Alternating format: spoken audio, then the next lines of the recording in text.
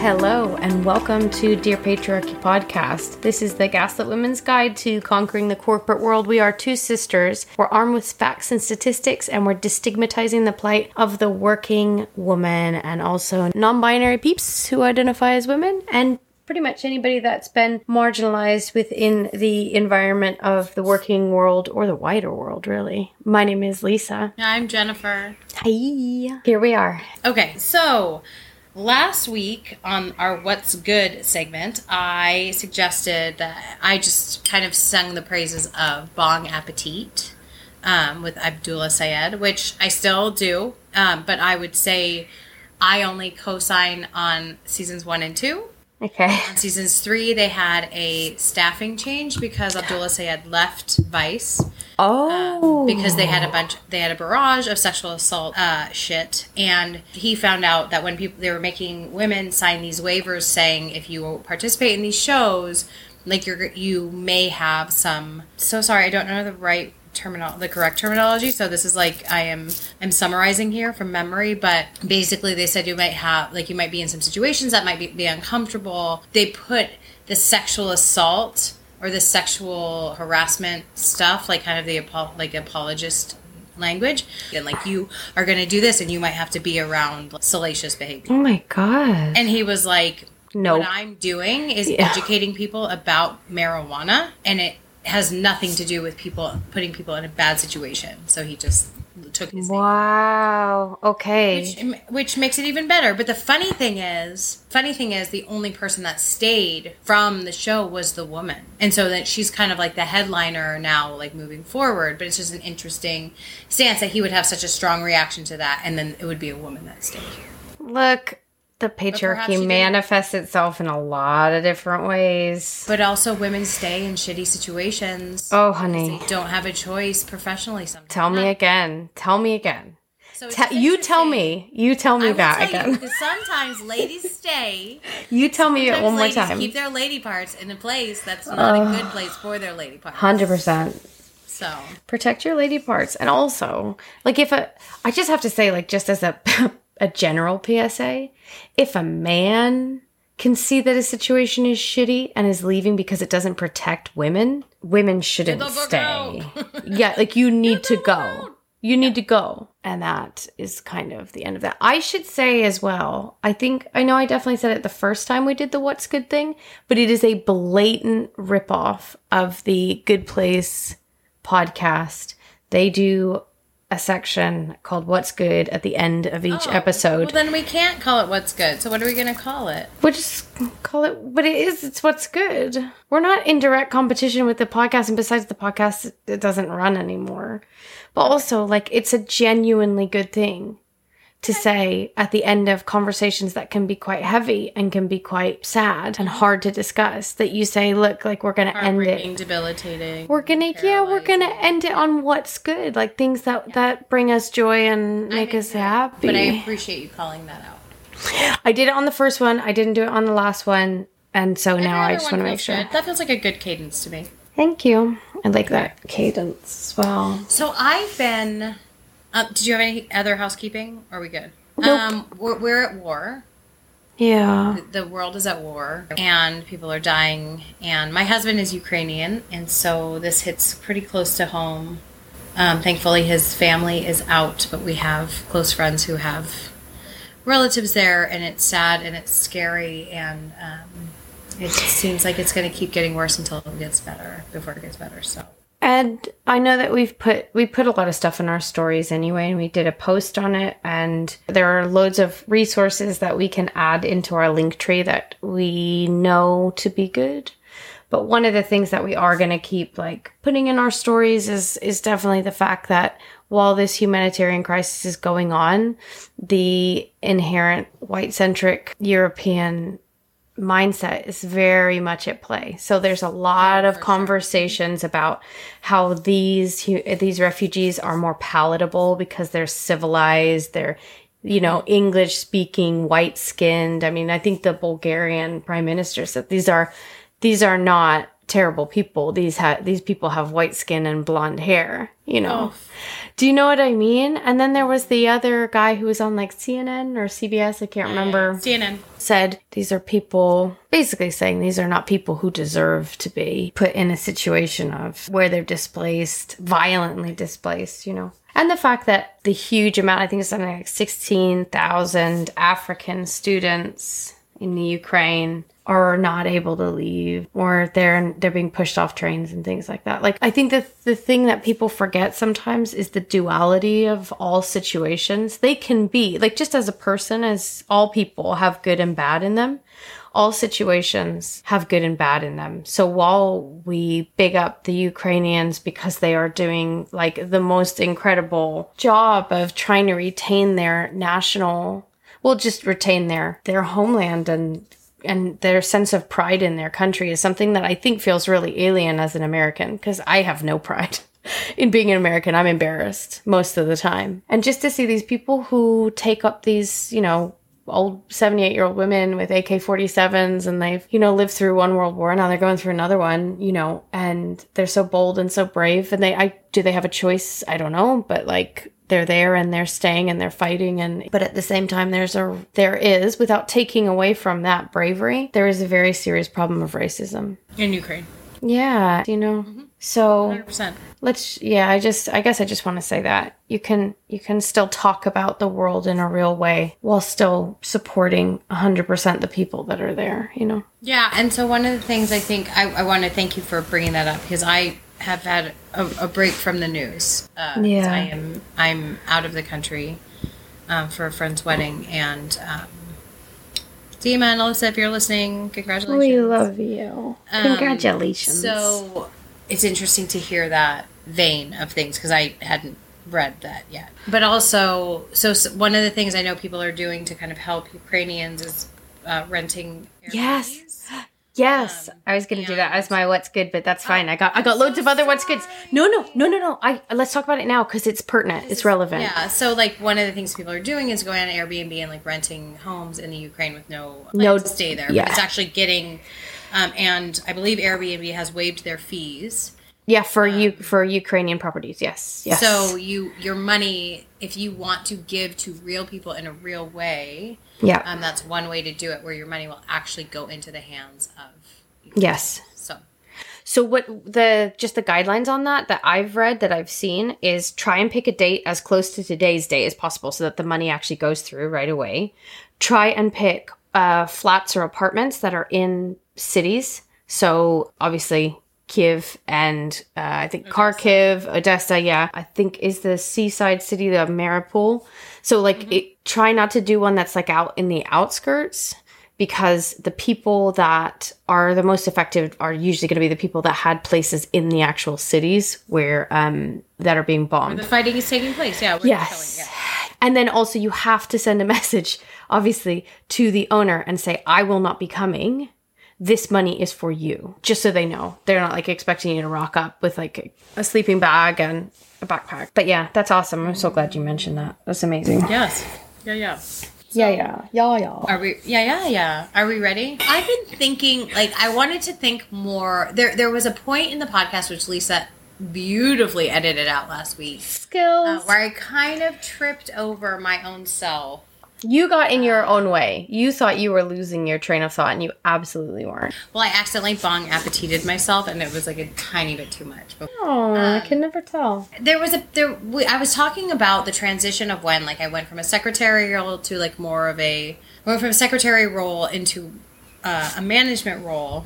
What the dress change was, and how I felt like sometimes if I dressed more conservatively or dressed in a different way, it felt like people would take me more seriously. And so what I wanted to talk about was like, no, one thing that women have that men typically are less familiar with, like using sexuality as power. Okay. And I think that there's a very interesting dynamic there, and I really actually would love to have a conversation with you about it, like your thoughts about using sexuality as, like, using your sexuality in a powerful way.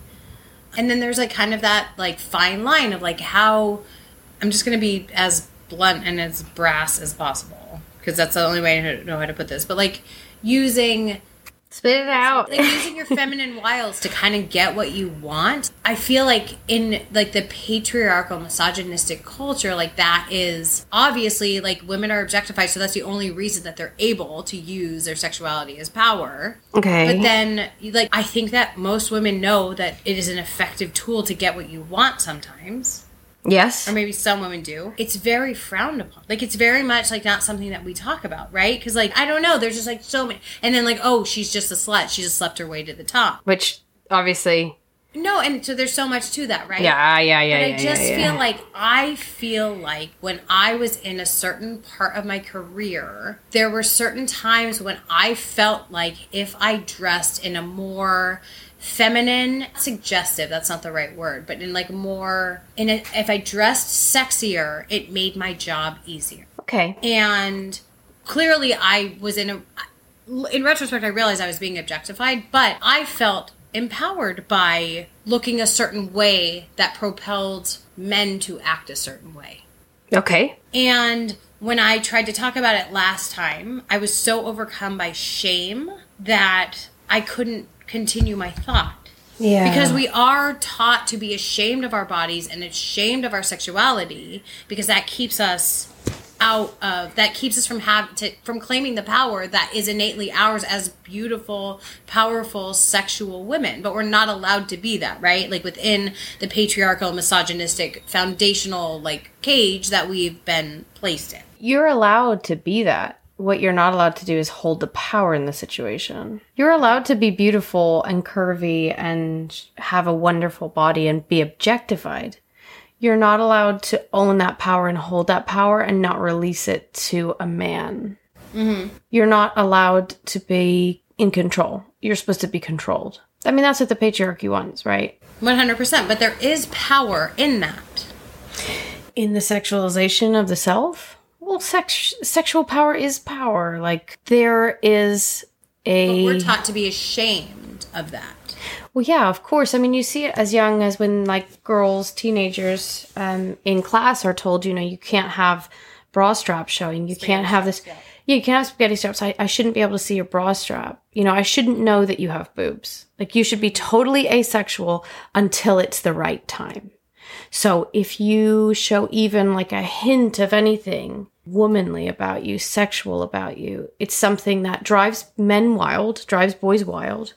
And you are then at fault for driving these boys and these men to act in ways which are inappropriate, to act in ways... From a very young age that we need the male attention and we need to favor the male gaze. Yeah. Because that's what's going to get us to that part of the fairy tale, which we start force-feeding to little girls from a very young age. 100%.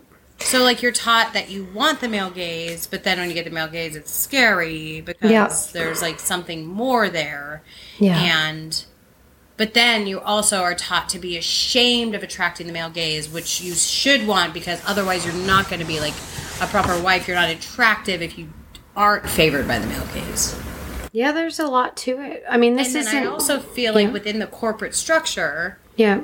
Like, you're supposed to not be a woman, but then also you have to be a woman. Like, you have to act like a woman otherwise. Because, like, anything too male or aggressive or any of the or drive or leadership, like, you're penalized for being hyper masculine, but you're also penalized if you're... I mean, I'm not saying that those... I don't agree that those... Finger quotation marks. I don't agree that those qualities are inherently male. We just assign them male characteristics, right? So. Yeah. Within the construct of the gender binary, we consider those to be male. You're either male or you're female, and you're nothing in between. So you're either showing things that align with the gender binary or you're not. I just have to say there's a lot in what you're saying. So, like, it's not... I don't think it's something that we can, like, trace the roots down in one single episode, because it's a really big conversation. But it's a lot of what we use to disqualify women. Yes, there's a lot going on there, though. What I'd say is when... No. You don't have to stop talking, but there's a couple of different things that have come up. So there's... When we say we, are we talking about men? Are we talking about women? Are we talking about women and men? The way that they just... I think there's something very different in the way that women disqualify and discredit other women for looking a certain way. That is very patriarchal. Everything we're talking about is patriarchal, but it comes back to this idea that other women are your competitors. They're your enemies. They're not your allies. They're not a safe place. And because there's only, especially in the corporate workplace, there's only so many seats at the table for women. This is what we get told, right? Mm-hmm. There's only so many seats at the table. There's only so many women-shaped seats at the table. There's like an infinite amount. Penises can go on of penis seats. Vaginas, Yeah. Vagina seats are really very special. I mean, going past the fact that you don't have to have a vagina to be a woman and you don't have to have a penis to be a man, but I just throw that one in there. But in the patriarchal structure, you do. Yeah, you do. Yeah, you do. Like gender binary, 100%, and I get that. So that's a good clip clap to my tip tap. So we get fed this lie as women that says there's only so many seats for you, and you got to fight anybody who wants your seat. Sit at the table, says Sheryl Sandberg. She says sit at the table. She says don't leave till you're actually leaving. She tells you all these things, which puts you into this I don't want to call it hyper masculine, but it's hyper attentive. Like your entire being is absorbed by your workplace, by your world.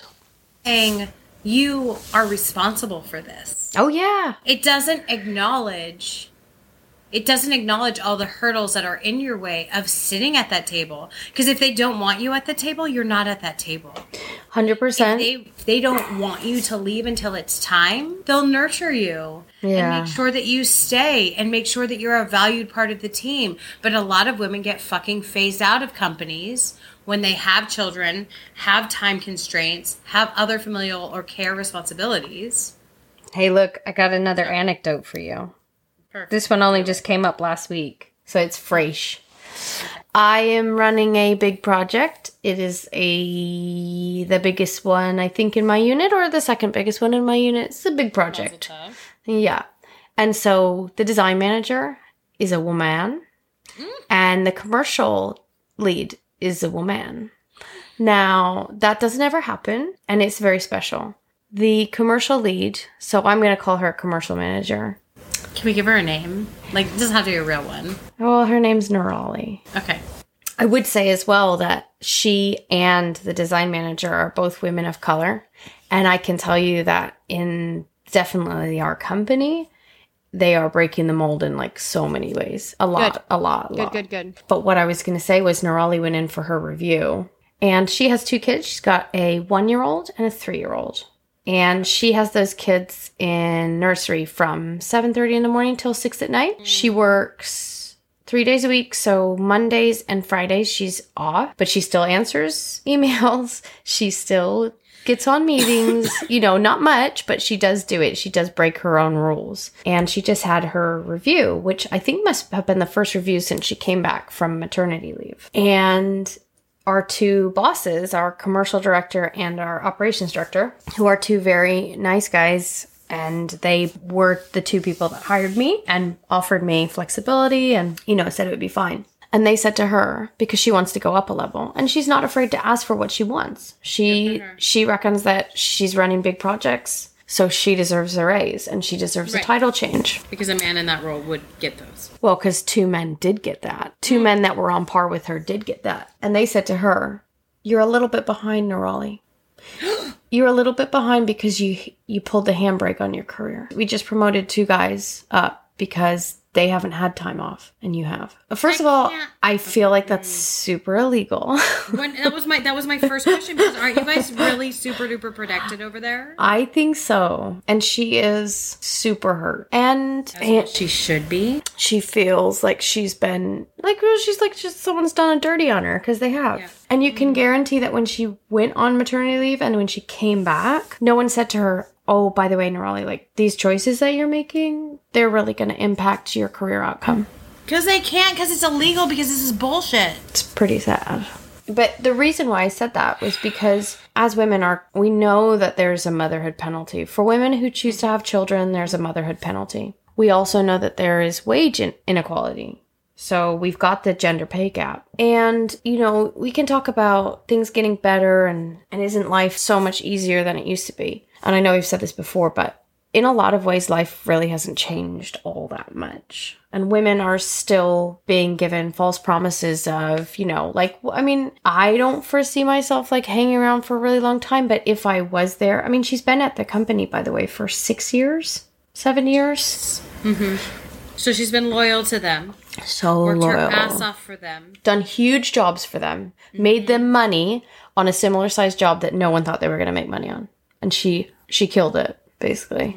Mm-hmm. And so her loyalty is repaid with a bullshit sentiment that is not the truth. No, they gave her the truth. The truth is she pulled the handbrake on her career. The problem is, but nothing. They were not in a year. How long did she take off? Not long, because she's been back at work. She's been back at work for a while. Changes in the corporate world. It's a dumb slog. Yeah. So you're not like at the forefront of creating like some sort of like crazy digital experience. You're doing the same shit they did in the fucking 20s. You guys are doing construction.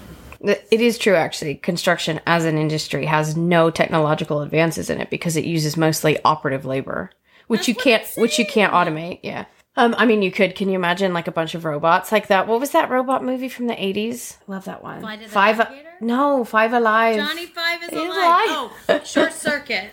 Short Circuit. Can you imagine a bunch of those ones putting a wall up? They literally like are testing them to make hamburgers right now. Like, I love seriously. that. Okay, anyway, go ahead. So they were really honest with her in saying that she pumped the brakes. She pulled the handbrake on her career, which is AKA the emergency brake. But they weren't honest with her before she left. They weren't honest with her when she made those family decisions. Would she still have made them? Probably. Oh, but she should have known. She should have been told. She shouldn't have been lulled into a false sense of security that because these men that hired her and promised security and flexibility and whatever she needed, we'll work around you. Don't worry, Nirali, we'll work around you. But then when you come back, you realize, oh, right. Okay. Like they trust her enough to put her on one of the biggest jobs in the company, but they don't trust her enough to give her a promotion. But I don't think that's it. I think that they realize that with these guys, if they didn't promote them and give them money, then they would go. They don't think she's going to go. Maybe. I think that's a different conversation. About loyalty. Yeah. Loyalty is a scary thing. Because they know they can say that shit to you and put the fear of God in you. Oh, she's not afraid. She's just fucking pissed off. No, but that's great. And so she should go. Like, thank you for letting me know you don't value me. After 6 years, I'm moving onward and upward. Yeah. But the thing is, you can't, like, so offering maternity leave with one hand and then slapping you on the back of the head as you take it, like, come on. How dare you? Here you go. Don't offer maternity leave then, because if that's not, like, no, 100%. First of all, like, 100% they're breaking the law. I think this is so. Against the law. She has a case. Yeah, I think so. She needs to find a good solicitor and take them to court. Anyway, so there's that. But I think we kind of went off piece a little bit. But the reason why I was saying that, to harken back to it, is just the corporate world for women is a dangerous place, and it's a scary place. Yeah, still. To this day, like things really haven't changed all that much.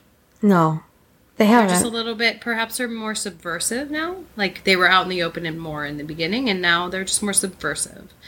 Which is why we have these conversations, which is why we love this work that we do, because we know that so many people are in the corporate world going, wait a second, am I fucking crazy? Like, this doesn't seem right. No, you're not crazy. You're not crazy. Like, this is real. Now, how does that tie back in with, like, the male gaze and sexuality? So the male gaze is a really interesting one for me. So I was not 100%. I think I always knew about what it felt like, that there's a different way to be attractive to men than there is like just to be attractive, like to know that you look good. Mm-hmm. They don't always match, you know? So you get this idea of the male gaze that tells you, you need to be very skinny, but have a big butt, but have big boobs, and like that kind of body shape that is sort of almost entirely unachievable without major surgery. It's like a caricature. It's a caricature of a person. Mm-hmm. And then I happened across The Beauty Myth by Naomi Wolf, which I would recommend like all day long.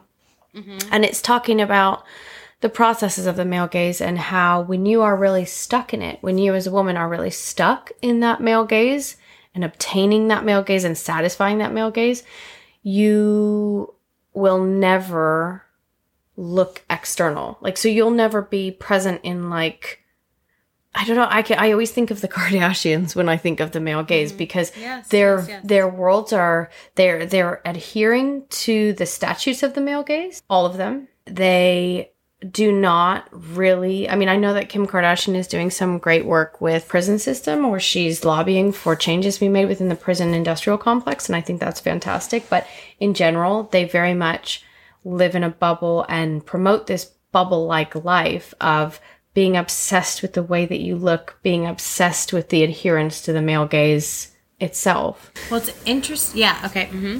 No, that's what I was going to say. They're the best example for me of the male gaze because when I look at them, I see them drowning in it.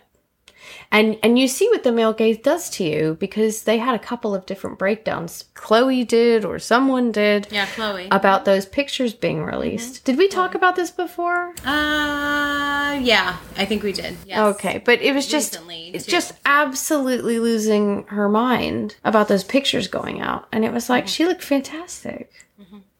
But not, Well, so it's funny that you bring them up. Okay. Because I really wanted to talk about plastic surgery and feminism.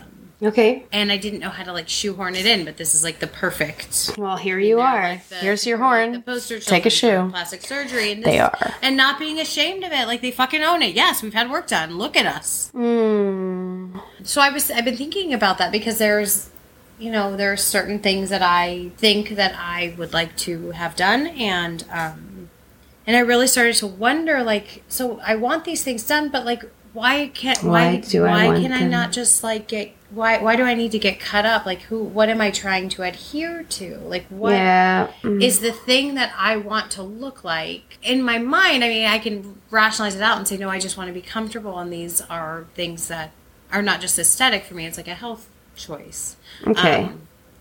But at the same time, like, is it? And also, it's just an interesting, like, as feminists, we want everyone to be equal. We want us, like, my thoughts of feminism and beauty standards. Because, like, if we are adhering to a beauty standard, are all beauty standards and body standards inherently, like, tied to the patriarchy and misogyny? Are they all tied to the male gaze? Right.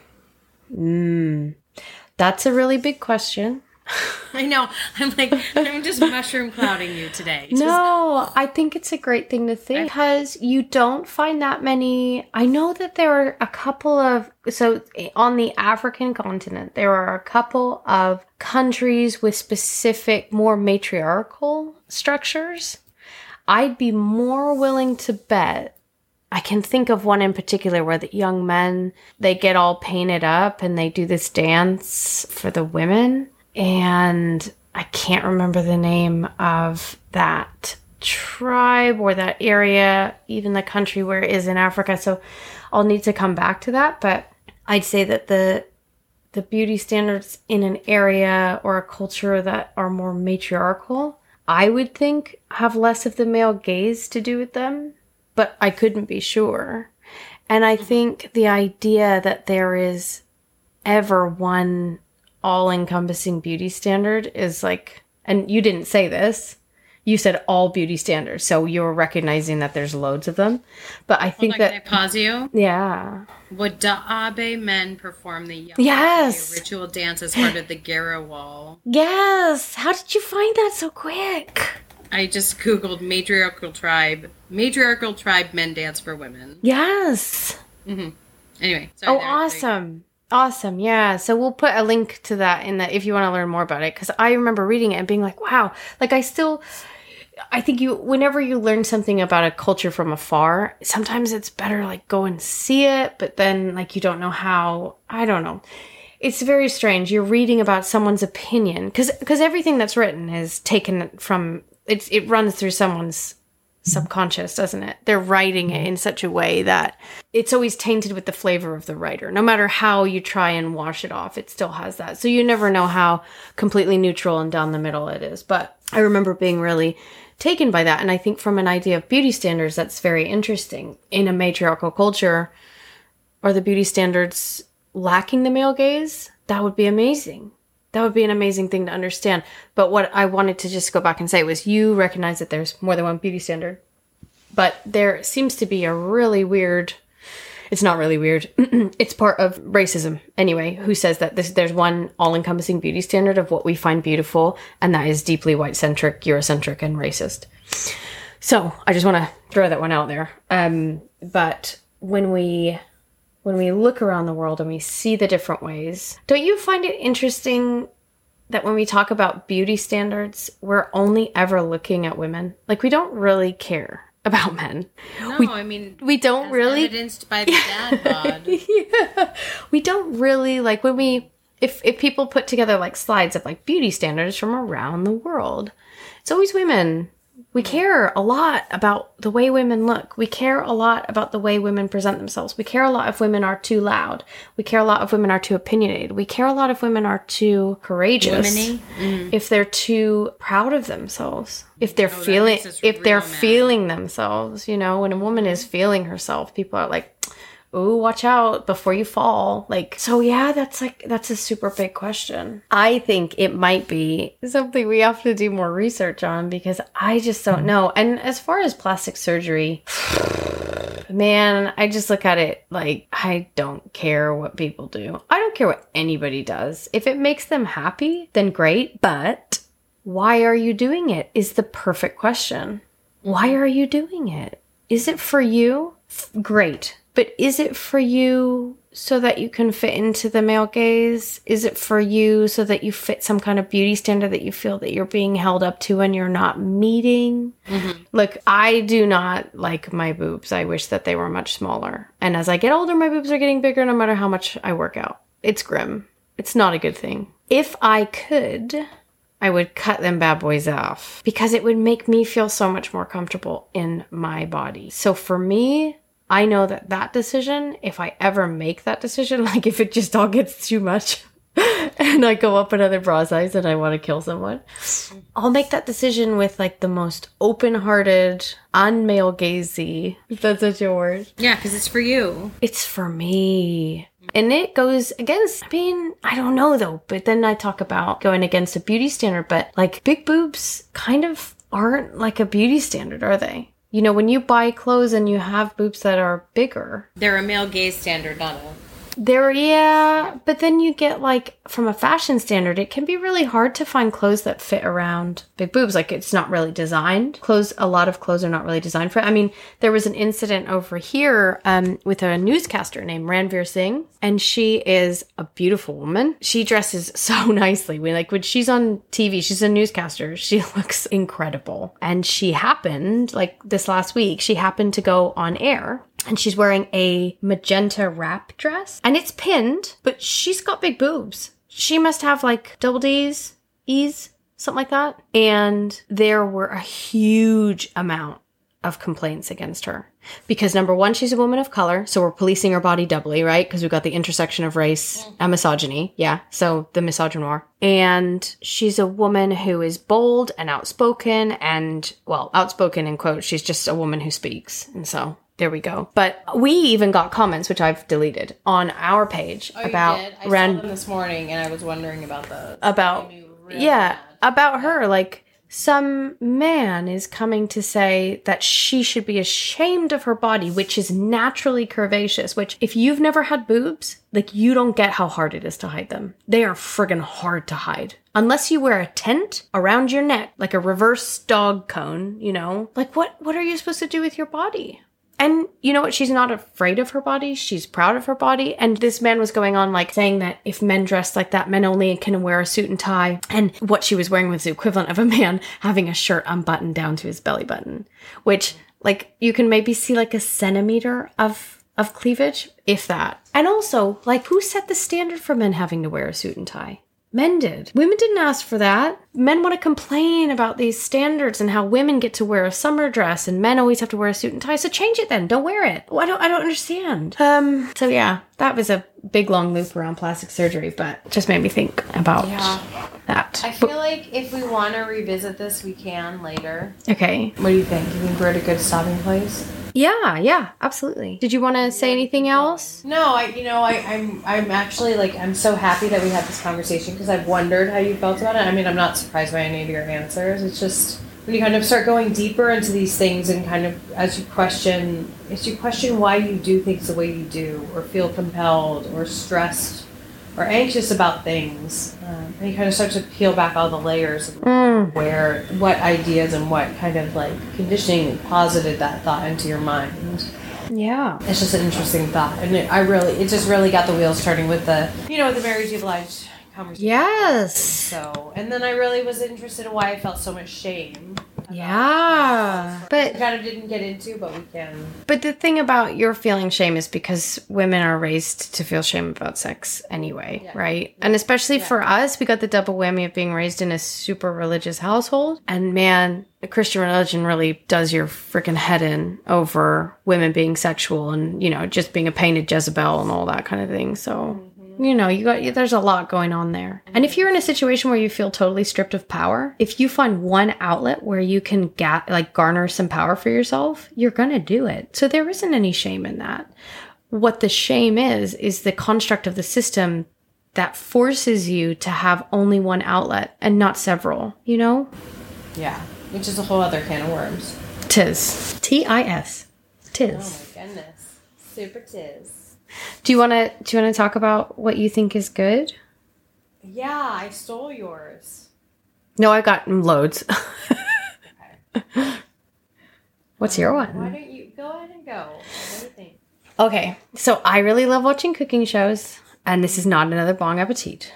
I love watching cooking shows, and I am more and more often surprised and delighted to find that cooking shows, especially when they're talking about cooking shows that are specific to a country or a culture, they tend to revolve around women's experiences and women's upholding of that culture.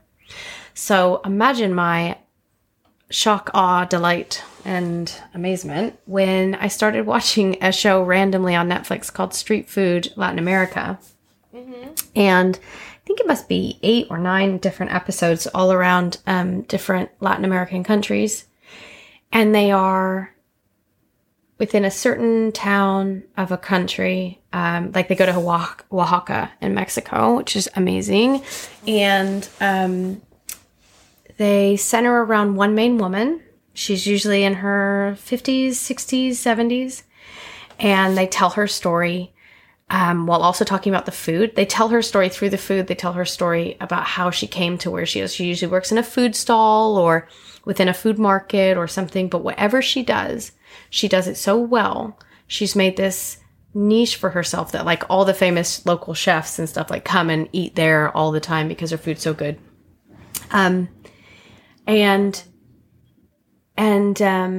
They... Hold on. Okay.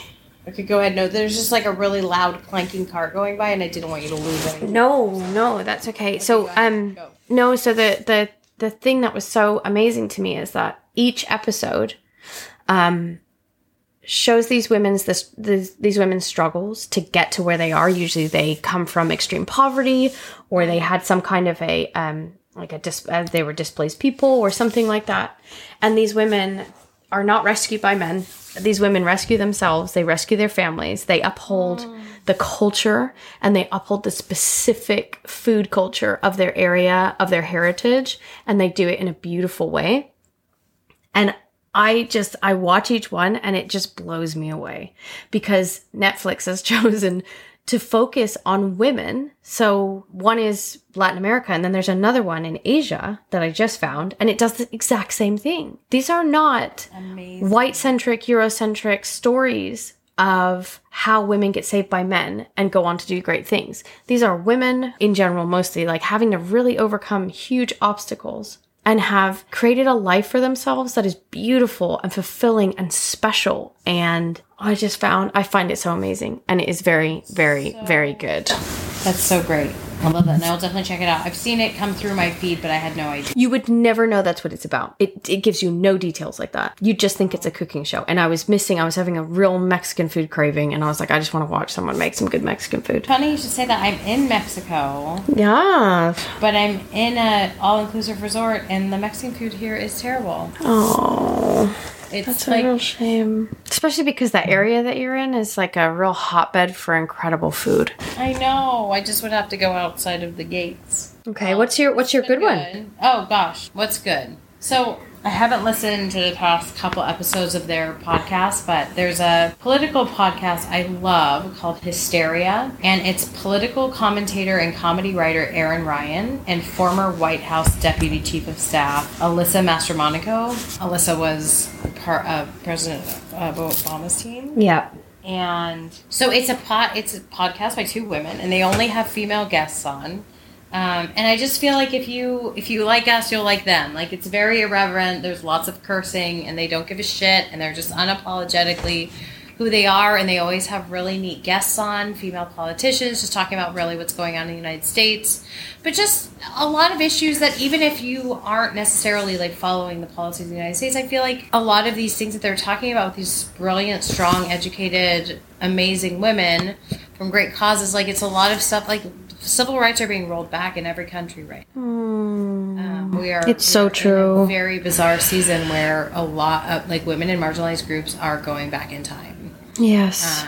So, and hopefully it's we've said it before, like, hopefully it's the last gasp of the white supremacy, and we're going to be able to move forward from this and evolve as a race. But we'll It's see. a single human race. That's what I mean. Single human race. That's all there is. There's just We that might try to one. pretend like there's not, but we're all equal. We're all in this together. I have to say as well, if you have young kids like we have young kids, there's a great book called Let's Talk About Race, which sounds really, really heavy from the title, but it is such a great book. And first of all, the illustrations are amazing. They're super fun. It's a great story. It's a very serious story, but it's by Julius Lester. It talks to kids in such a great way about how we're all the same under our skin, and you take off your skin, I'll take off my skin, which my son, who is coming up to be 5, loves the idea of taking skin off. Like, he's so grimly into it. So he's like, he always says to me, Mama, read the book about taking off our skin, because that's the kind of thing he's into. But it talks about stories that people tell each other about their race, and whether some stories are true and some stories are not true. And it's just a really wonderful book, and I cannot recommend it more. It's a fantastic book. But that's all. Otherwise we'll be gooding until midnight. So that's my last What's Good, and your What's Good was amazing. I will be listening to Hysteria. Yeah, they're so funny and they're so smart and just very well educated, but also it's not a drudge. It's an easy listen. Good. But All also right. they educate you, and like they have. I love that.